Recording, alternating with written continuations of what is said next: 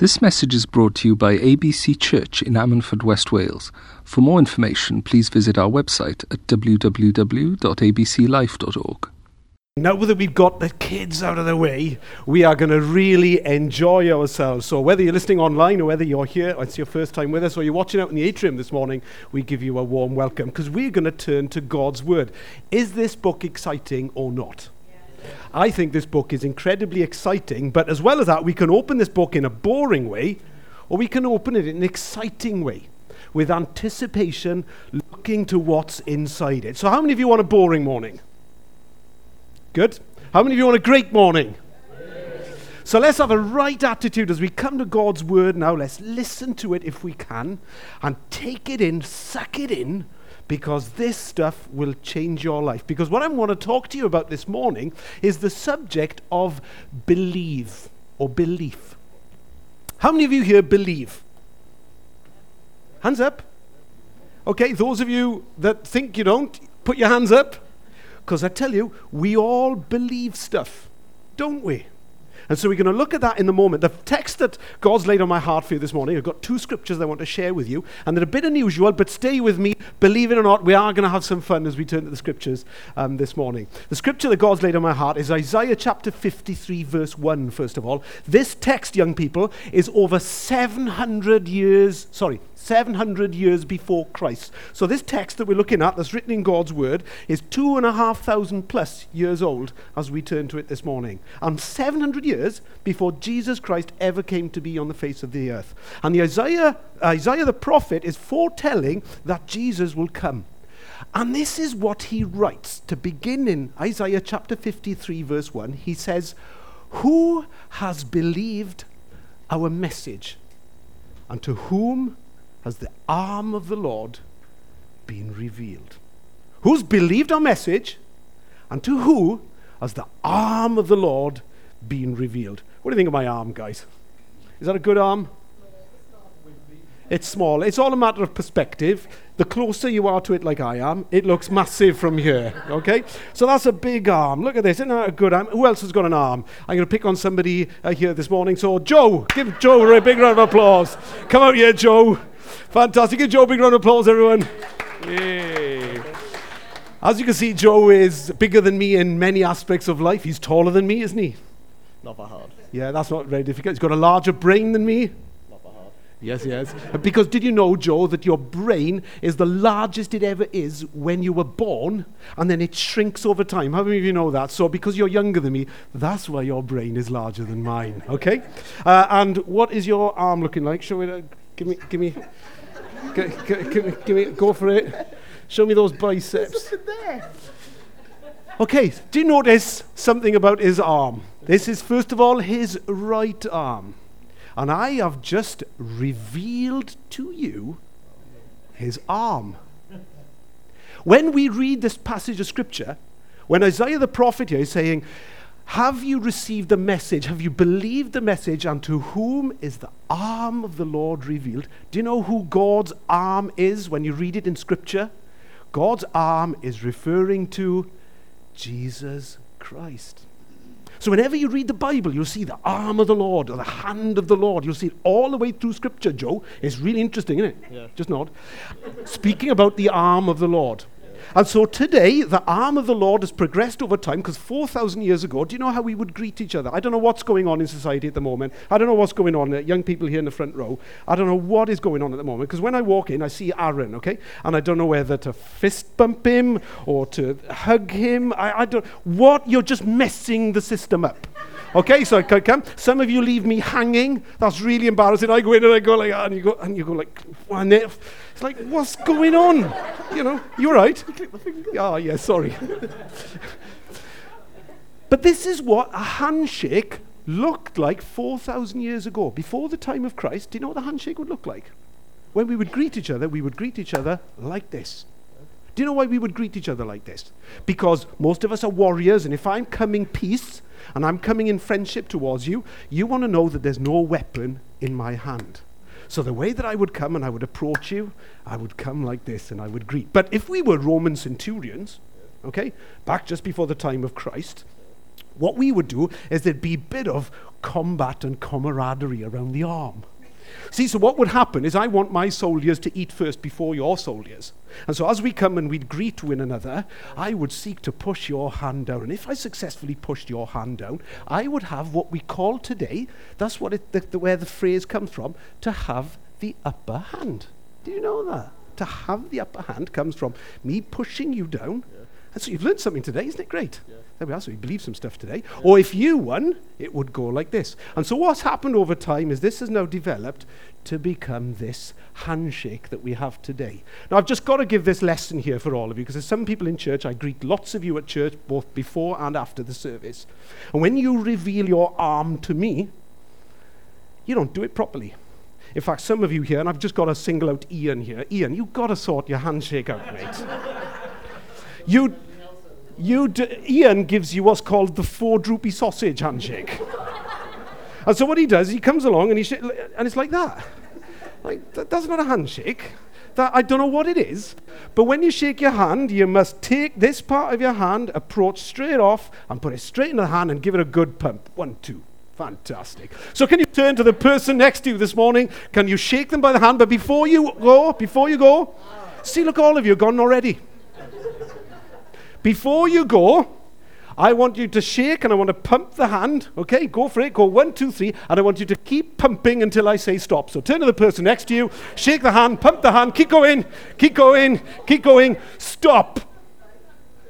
Okay, so can those of you who shook your hands like this, people who've gone for the upper hand, can you raise your hands? Oh, look at that. We've got all these domineering people in church. And can those of you who are like that and you haven't got the upper hand anymore, can you all kind of just crawl into your chair? And those of you that are neutral, that are like me and other people that are just confident, you're just a straight handshaker and you didn't go for either. How many of you are those? Can you give Joe a big round of applause as he takes the seat? So the arm of the Lord, Jesus Christ, has been revealed to us. And what Isaiah is saying is, who's believed our message? Have you seen the arm of the Lord? Have you had a discovery, or have you had this experience with Jesus Christ to actually meet him in that way? So very much like a handshake, Aaron, that I come to you, look, that's a great handshake. Ian, you need to have lessons off of Aaron on how to shake hands. That's fantastic. But our hands are some incredible things that we use in all kinds of ways in order to bring authority and influence. You see, as we use our hands to talk and communicate, and you see this kind of natural thing that I quite often do with my hand, we use our hands to talk, don't we? We use a lot of it to express things. And if I was Andrea this morning, my hands are like all over the place walking, because Andrea uses her whole body to talk, her legs, everything, doesn't she? And Ian sits there and speaks with authority. But he raises his arm, doesn't he? No, few of us can actually talk. My pastor and my good friend, Ivan Watkins for years, and father-in-law, if you tied his hands together, I'm sure he wouldn't be able to speak. And sometimes you'd say to him, like, sit on your hands, and he just couldn't do it because he needed his hands in order to communicate. But when we use our hands, I want to explain to you, first of all, the arm of the Lord and how it's used, and how he speaks, and how he communicates. Because when we use our hands, and you use your hands to communicate, there's power in body language, isn't there? Some of you here today are like this, defensive. Look at you. I can see you already. A couple of you. Impress me. Some of you are leaning forward, keen to listen. Some of you are smiling. Some of you are glued on me, and others of you are already snoring away. Because depending on the interest and depending on my body language that I use here, is depending on how I engage you. And when Jesus came to earth, the arm of the Lord was revealed. I want to show you how Jesus communicates. You see, when we talk, we can communicate with a group like this in 3 different ways.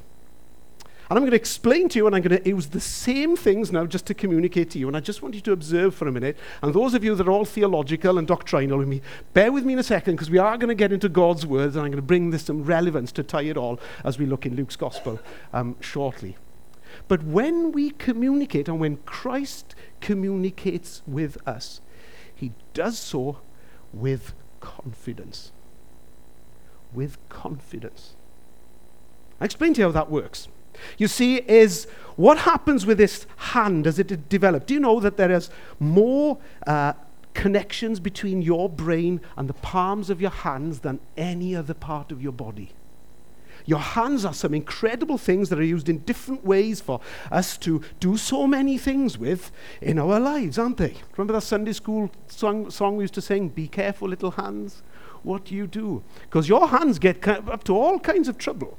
But your hands are an unique communications device that we use to achieve so many different things. And that's why the arm or the hand of the Lord in the person of Jesus Christ is so powerful as a metaphor or as an illustration for us when it comes to belief. And that's why I believe the prophecy, Isaiah the prophet says, "Who's believed our message? Who's the arm of the Lord been revealed to?" And that's how I'm going to finish this message in a few moments and challenge you. Do you believe in Jesus? And has his arm been revealed to you?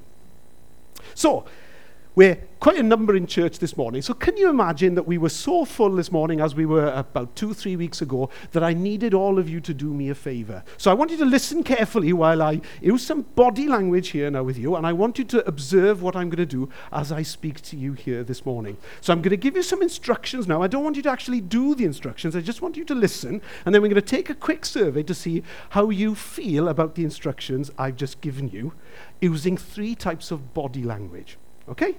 So you ready to go for this? You ready to listen? Young people, ready? Ready? Good. Okay. So this is how we're going to do it. Can we imagine that we're so full here? And so what I want to do is, all of you in the back 4 chairs that are there, would you be kind enough to come towards the front if you could? And if you could make your way and sit over here, there's some empty chairs over here. If you could sit over there, that would be fantastic. Could you see if you could do that for me? How many of you would be happy to respond to that request? Can you put your hands up? Come on, right up. How many have we got? Okay, interesting. Did you notice how my hands were being used at the time? Did you notice it? My hands were being used in an authoritative way. But watch how the numbers go up now as I ask in an influencive, requestive way. This is bizarre. Watch what I do. I just turn my hands the other way and I give exactly the same instructions. Hi everyone, we're really full here today. I would really appreciate it if you that are at the back row there, the 4 last rows, if you could make your way to the front over here. It'd be fantastic if you could just help us out with the seating. Now, how many of you are prepared to respond to that request? Put your hands up. Look, we've got so many more. Because that is done with influence. Done in a requestive way. But let me take you another way and ask again the same thing. Okay, we are really full here this morning. So can those of you that are in the back 4 rows there, if you can stand up right now, make your way over here and come and sit over here, that would be really good. So how many of you want to respond to that request? Put your hands in the air. God, look, we got 2 because I'm using pointy fingers. So these things that are very, very, they're just digits at the end of the day, but they are connected to our heart. The Bible teaches us that out of the mouth the heart speaks. But we have so many of our the neurons that are connecting my brain to our hands, depending on how I feel emotionally. If I lack confidence, I will feel that I need to dictate. That's what that finger does. It dictates. It says, I need you to do as you're told. I mean, if we were back in kind of 1939 serving a big dictator at that time, can you imagine if, Sieg Heil was like that? It kind of wouldn't work, would it?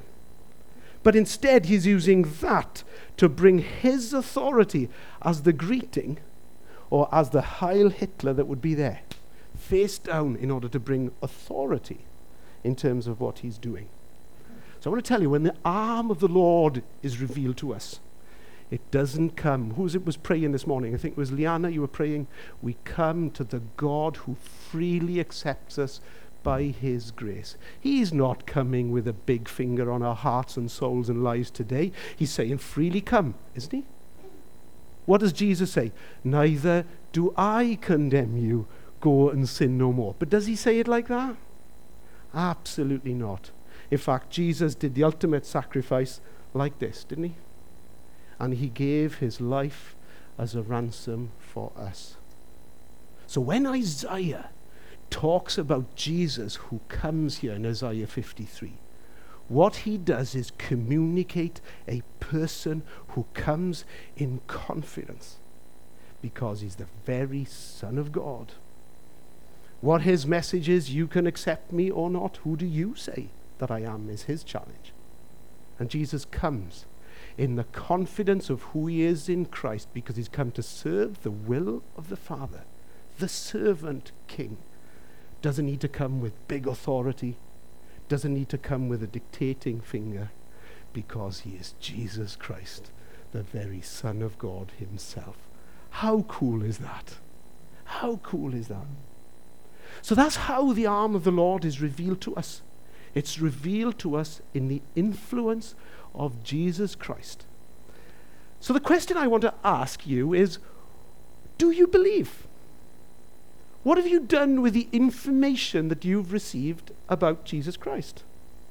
What have you done with all the information that's in your head? Because our brain is basically like a filing cabinet. That's what it is. And it's full of all kinds of information that we contain in the filing cabinet in our head about loads of different things. I'm going to talk to you about 5 areas after we've looked at this passage of scripture from Luke's gospel this morning, and I'm encouraging you to take the same journey that Luke took on this morning as we're sharing from God's word. And what I want to do this morning is for you to do an assessment of what's in your filing cabinet in your head. That's quite simply what we're all going to do together, and we're going to have some fun doing it together. Because in your filing cabinet, I could come up and I could open it today, and I could take one of the files out, and your file might have the word God on it. And this is all you believe about God. Does he exist? Doesn't he? If I were an atheist here today, my file on God might be totally empty because I don't actually believe that he exists, that he's a figment of my imagination made up. But did you know that over 70% of people that are in the Western world now, educated Western world, still believe in intelligent design or God, etc. So what I want to ask is, what's in your file? What kind of information have you got that's contained in your cabinet? There might be loads of different things as I flick through it. There's stuff here about family. There's stuff here about community. There's stuff here about conflict. There's stuff here on politics. There's stuff here about health and attitude to sugar and alcohol and is drug taking okay or not. There's loads of stuff in this cabinet. And I want to ask what's in your cabinet. And that's what Luke did. You see, because in Luke chapter 1 and verse 3 and 4, we read this text that says this. And this is Luke, who's a doctor, and he is, at the time of Jesus Christ, he existed at the same time. He's one of the disciples that was there at the time. And Matthew, Mark, Luke, and John all wrote an account of what it was like to live alongside Jesus in those days. And so he came along and he said this: therefore, since I myself have carefully investigated everything from the beginning, it seemed good for me to write an orderly account for you, most excellent Theophilus.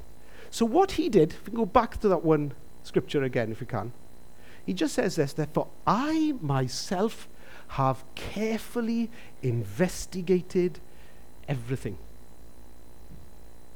I'll say it again. I myself have carefully investigated everything. And that's what we're going to do this morning. Have a quick assessment of what's in your filing cabinet, what's in your brain, what's in your thought structure about lots of different things that we're going to talk about this morning. But before we get to the end of it, I'm going to talk about how we actually form the information that goes into the filing cabinet in our head. It goes on to say, does Luke, so that you may know the certainty of the things that you have been taught. And hopefully at the end, if we achieve what we want to do this morning through the scripture, you will know of certainty the things you have been taught. Is that going to be cool? Okay, so can you say after me, not guitar, say etar. Etar? Etar.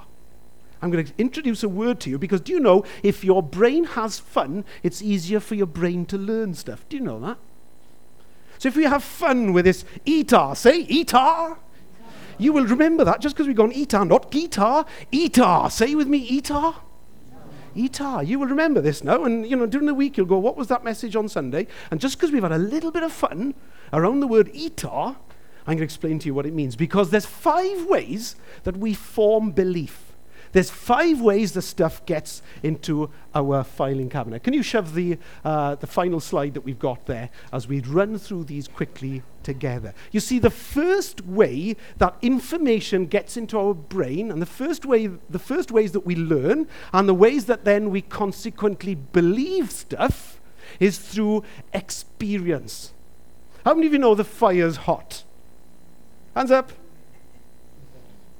That phrase that your mum and dad used to tell you, did I tell you if you put your finger in the fire, would you do it? Oh, for goodness sake. And I find myself using that phrase that I never vowed that I would never use. How many of us use stuff like that? But the reason we know that fire is hot and it burns is through experience, isn't it? And all these experience comes our way and it forms what we believe, whether fire is actually harmful for us or not. It's quite simple. Now, if you had particular disease that would prevent you from your nerve endings to work, you would maybe not know that, and you'd have to come up with different strategies in your mind because your nerve endings may be not working correctly in order to let you know that it's hot, and you could be burning away bits of your flesh without you knowing it. Do you know there's diseases like that that are on the face of this planet that people have to be careful what they do and how they behave? But experiences go further than that. Some of you will know from experience that if you leave the office on a Friday at 4 o'clock, or you leave the office on a Friday at, say, 10 past, 5:15, you know which time you need to leave to get home earlier, don't you? Because there's some stuff that happens with the traffic. And all of you, based on the experiences that you have with the traffic, you then take kind of different ideas around it or different strategies, thinking, I'll try a different way home. I'll change the time. And we're very intelligent in the way our body and our mind works with experiences in order to get the result that we want. And so evidence is the big way that science proves things. Is through evidence, through observing things. But the problem with that is if you were not around at the time, it's difficult to get the evidence. We saw this week a World War II bomb being exploded in kind of safety on the beach, and we hung around to see this thing happen. And I was thinking, why, how weird is that? I don't know if those of you who saw it on the news. There's a World War II bomb that was found in a garden in Blackpill, and it'd been there for years and years and years, since, I don't know, somewhere around kind of 1940 to 1945. That bomb had been in a garden in Blackpill, and I tell you what, I've seen some gardens in the Ammanford area look as if a bomb's already gone off in them. But anyway, that's another story. So they took this bomb, put it onto the beach, and then they kind of got rid of it. Now, I observed that. I can tell you that it's happened myself because I saw it. I was there. Some of you might have seen my daughter Sarah had picked it up on Facebook and put it up on Facebook. So hands up, those of you who saw it on Facebook from my daughter Sarah. Whoa, she's got more followers than me. Okay. And how many of you didn't see it at all? Okay, you didn't see it at all. Okay, so question. Am I lying about the whole experience? Have I just told you a tale? Well, the only way you can do it is to use a different, because you can't use experience as a way for you to believe that. Now you've got to look for evidence, or you've got to look for other things in order to make that work. So that's the way that science sometimes leaves us down. Because when it comes to what happened in creation back at the beginning, whether we believe in the Big Bang or you believe in a creation story or whatever version of it you come up with, the challenge with all of those theories is none of us were around at the time. So we have to come to certain conclusions with it, and it's in that case, science really doesn't really help us. Because what we've got to do is we've got to look for evidence, and we interpret it just like you did with the bomb right now. We have to interpret it in a different way, depending on the source that it comes from, depending on how we want to come to the conclusions about it. But the bit that I want to get to you more importantly than anything is we need to use a strategy like Luke's to decide what we believe. And Luke said these two words, I, myself. Now, I hope you're not one of these, what I call a stupid Christian. There are no stupid Christians in this church. Because stupid Christians are stupid Christians that just believe what everybody else says. Stupid Christians are people that believe what the pastor says. And I believe that a lot of what the pastor says does make sense. But some of it does not make sense even to the pastor. I believe that you should believe a lot of what Ian believes and what Ian preaches. But don't believe it all, because some of it is just Ian's opinion. In fact, you could get us together as leaders of this church, and 5 or 6 of us, and you could go through all our filing cabinets, and you'd be amazed how much we disagree on stuff. But what we have got to do, when it comes to who we believe in Jesus, and who we believe when the arm of the Lord has been revealed to us, we've got to come to a conclusion about that. Young people, you have to decide who Jesus is. Are you going to believe the report? Are you going to believe the message? And are you going to do what Luke did, which is say, I myself have investigated these things and come to a conclusion? Because the second way that we learn and we form belief is through tradition. In fact, when I walk up to, what's Chris Saldo? There we are. Remember that. Why did you just shake my hand when I put my hand out to you, towards you? Yeah, you just did it reactively, didn't you? Do you know why that is you did it? Because it's a tradition. That's why you did it. Because I come and I put my hand out towards you, and as I put my hand out towards you, you will just naturally come and shake my hand. In fact, if you go on YouTube and go handshake fails, you can see some cracking videos. I was going to use some this morning, but we can't for the sake of time, of people that have been left hanging, people that have done all kinds of things. So Google later on. In fact, I might put it on my Facebook later, handshake fails. But we do certain things because of tradition. Now, if you were brought up in a different tradition, if you were brought up in the Bronx in New York or something, we would probably come up to each other and do all kinds of weird fist-pumping stuff that we would do. Or the one that catches me out, I was left hanging. Glenn Chaplin, if you listen to this message online, you left me hanging on Friday night when you came round the house. Because I walked up to, in fact, come here, Lewis, you help me. So you walk towards me, okay? And you love me like Glenn with so much care and affection that what you do is your natural way to come towards me is to give me a big hug. So you walk towards me like Glenn did with a big hug, right? Wait 1 second when I say 3, okay? Right, don't go too early. And then I'm going to come in with me because maybe, don't judge me, Glenn, I didn't feel the same kind of connection with you, so I came in with a handshake. So I'm coming to you with a handshake, you're coming to me with a hug, right? And so it went like this. Go on, 3. Ooh. And it was all kinds of embarrassing. Give Lewis a hand as he sits down. All of this stuff is tradition. It's tradition. And we can get things into our brain about God based on tradition. I'm not saying it's good or bad, but you yourself have to come to some conclusions about who God is and his place in the world for you. In fact, can I ask a question? How many of you, in fact, I can't say women anymore because men are becoming really good with culinary skills these days, because most of you, I know as men here, are really good chefs. I know Mark here does cake bake-offs on a regular basis. He normally loses them, but there we are, that's another story. So when it comes to gravy, ladies and gentlemen, how many of you, hands up, those of you who use OXO cubes or Bisto or that kind of additive type thing? Come on, because we know you're busy and you're the type of people that haven't got time to make your own gravy. Okay, so put your hands down. Those of you like my mother, that's here's mum in the house this morning. Yes, I can see mum over there. How many of you do gravy with getting all the fats from oh, look at it. Oh, there we are. And putting it all together. And you've got to grab some of the vegetable juice as well and put some of that in. Do you do that as well? Yeah. Do you put salt in it as well? Oh, yeah, look at that. All of that unhealthy fats and everything that go into it. But I got to say, Mum, nobody makes gravy like Mum makes gravy. So how many of you, because this is the test factor, how many of you even put flour in the gravy? Oh, look at that. Because Mum puts flour in the gravy. I don't know how she does it. But my wife Ruth does gravy the best way because she's always busy. So when I ever go to Mum's, singing, but whenever I go to Mum's, nobody makes gravy like my mother. Don't judge me, Ruth. Okay, it'll be till the day I die. My mother has got this tradition that's been passed down from her. But they're just traditions. There's no right way or a wrong way to make gravy. You might have the opinion about it. Gravy is just gravy. Just chill, for goodness sake. And there you have just experienced the reaction that I was looking for, which some of you think quite strongly that there's a certain way that gravy should be done, isn't there? I could hear you there. Some traditions, so listen to me, key point. Some traditions are great traditions because they're wholesome traditions. Husbands, love your wives. That's a command, but as well as that's a great tradition.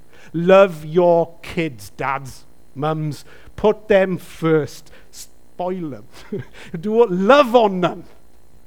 Put your children, those things are good traditions. But other traditions about parenthood and stuff that we should maybe lose. When we're talking about the way that we fatten our kids up and obesity and everything else like that, we need to be careful and just not let our children just eat anything. We've got to teach them what's good and what's healthy for them. So when it comes to tradition, that's really important. Thirdly, the way that we learn, ETA. Say it after me. ETA. So E for evidence, T for tradition, A for authority. So our parents are big authority figures in our lives, and 80% of what you believe comes from your parents. That's what psychologists tell us. So 80% of how you are formed and your mind, and when you get to the age that you guys are at this moment in time, you start to come and have different opinions. And so those of you that are parents here, those of you that have not come to the teenage years yet, look out. Because when they get to the teenage years, they form their own minds and their own opinions about something. And they won't follow now out of blind tradition. They will want to do their own thing. I can't believe I'm saying this when I've got two teenagers here this morning. Bring it on.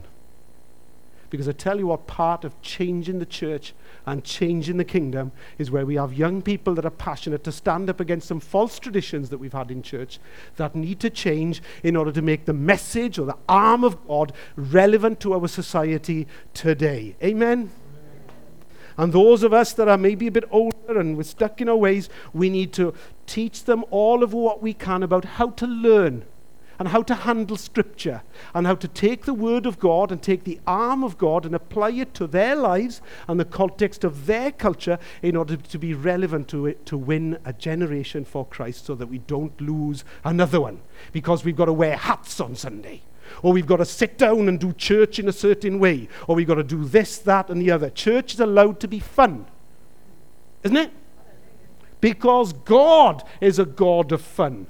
He must have a sense of humor. He made me.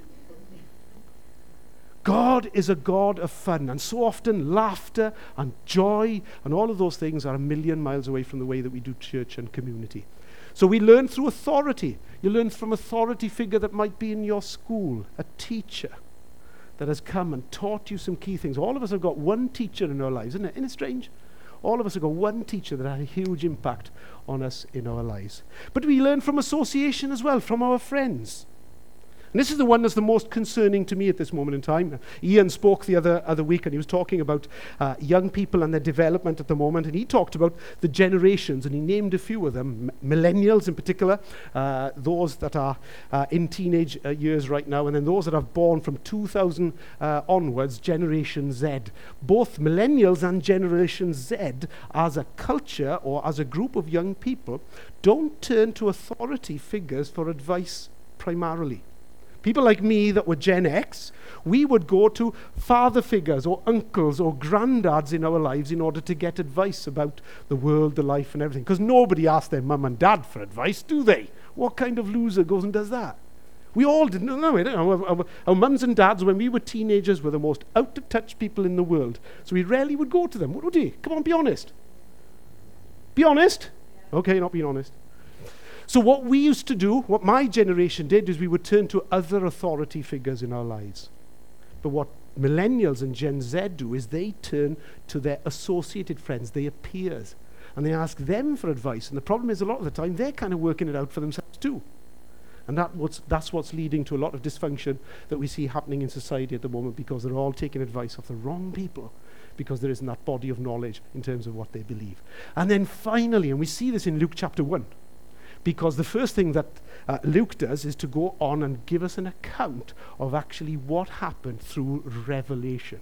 He goes on to talk about and list an account of Zechariah, who was a priest in the temple, and how angel Gabriel appeared to him and said that his wife was going to have a baby, and that John the Baptist would be born. And then further on, we need another account of revelation of the angel appearing to Mary and telling her that she would have a child. And that's recorded for us in history for us to read it today. So revelation is a big part also of how we believe what we believe.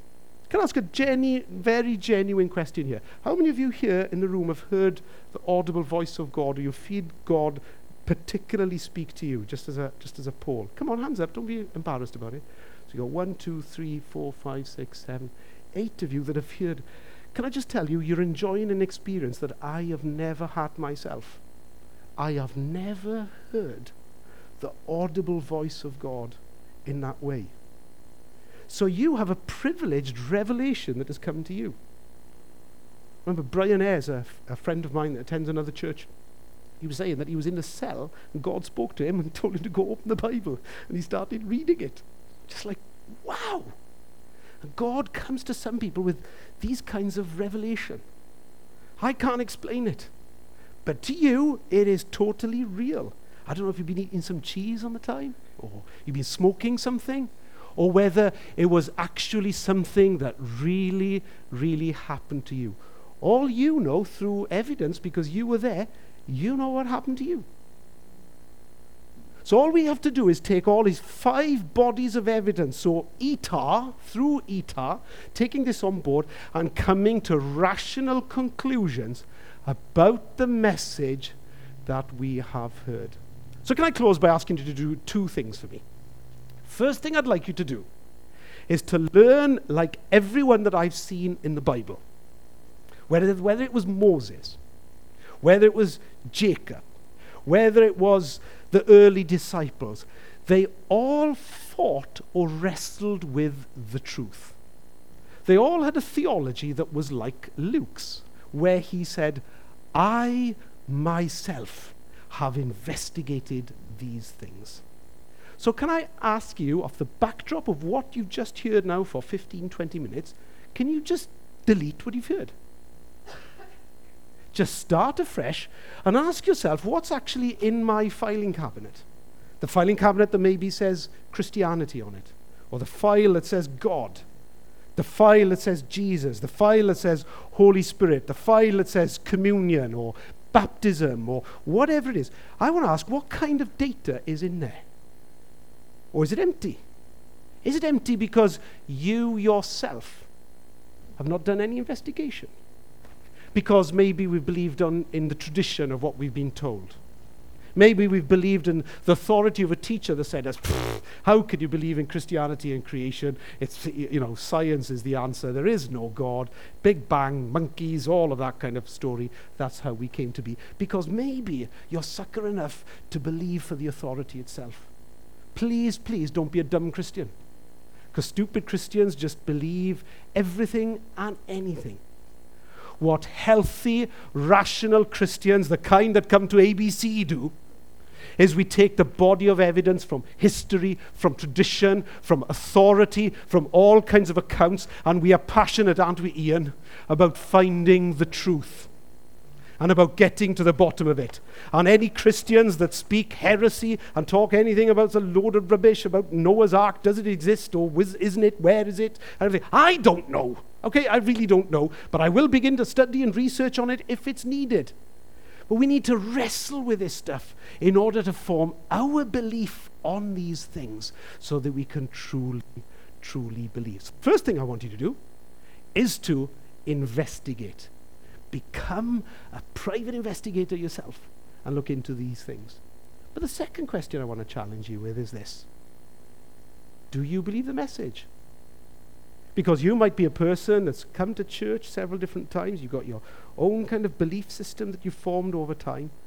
As you are dismantling, or over the course of time, as you've been maybe unlearning things as you come to this place, or learning things, as you sit under so much of the teaching and preaching that comes to this place, are you now in a place that you've dismantled maybe some of your traditional teaching and your authoritative teaching and experience, and you've put it together, and now is the time for you today to believe? Because you, like Luke, have come and you know now of a certainty. Because if you know of a certainty, what happens is our whole communication style changes, and we're back where we started from. We no longer communicate like a dictator. We can too communicate like Jesus. And we communicate with open hands upwards that says the cross doesn't need defending because it stands in the power of itself. And whether you want to believe what I am saying and teaching to you this morning, do you know what? That's your problem to look into it. Because I tell you what, I believe confidently that Jesus Christ was the Son of God, and that he came to earth, and that he died for me to redeem my life from destruction, and that one day he's coming back. Can we sing that song to close? If Paul's here, I want to sing the Hillsong song, I Believe, if we can. I love that song, and we've been singing that a lot together. But as we come, can we declare this morning from this house, we believe in you, Jesus. Who's believed the report? Who's believed the message? I do. I do. Is that you? If that's you, then I'm giving you the opportunity today to just bow your heads. Come on. Whether you're in the atrium this morning, or whether you're here in the auditorium or listening online, just bow your head this morning with me. And let us come to the King of Kings and Lord of Lords. Yield to him and say this simple prayer. Father God, we thank you for the words of the prophecy of Isaiah that have come to us, that we can believe the report, and we can see and discover and experience for ourselves the arm of God revealed to us through Jesus Christ. Lord, you reached out from eternity and put your hand into our world through the cross of Christ to redeem us to yourselves. Lord Jesus, I thank you that you came. I want to accept you this morning.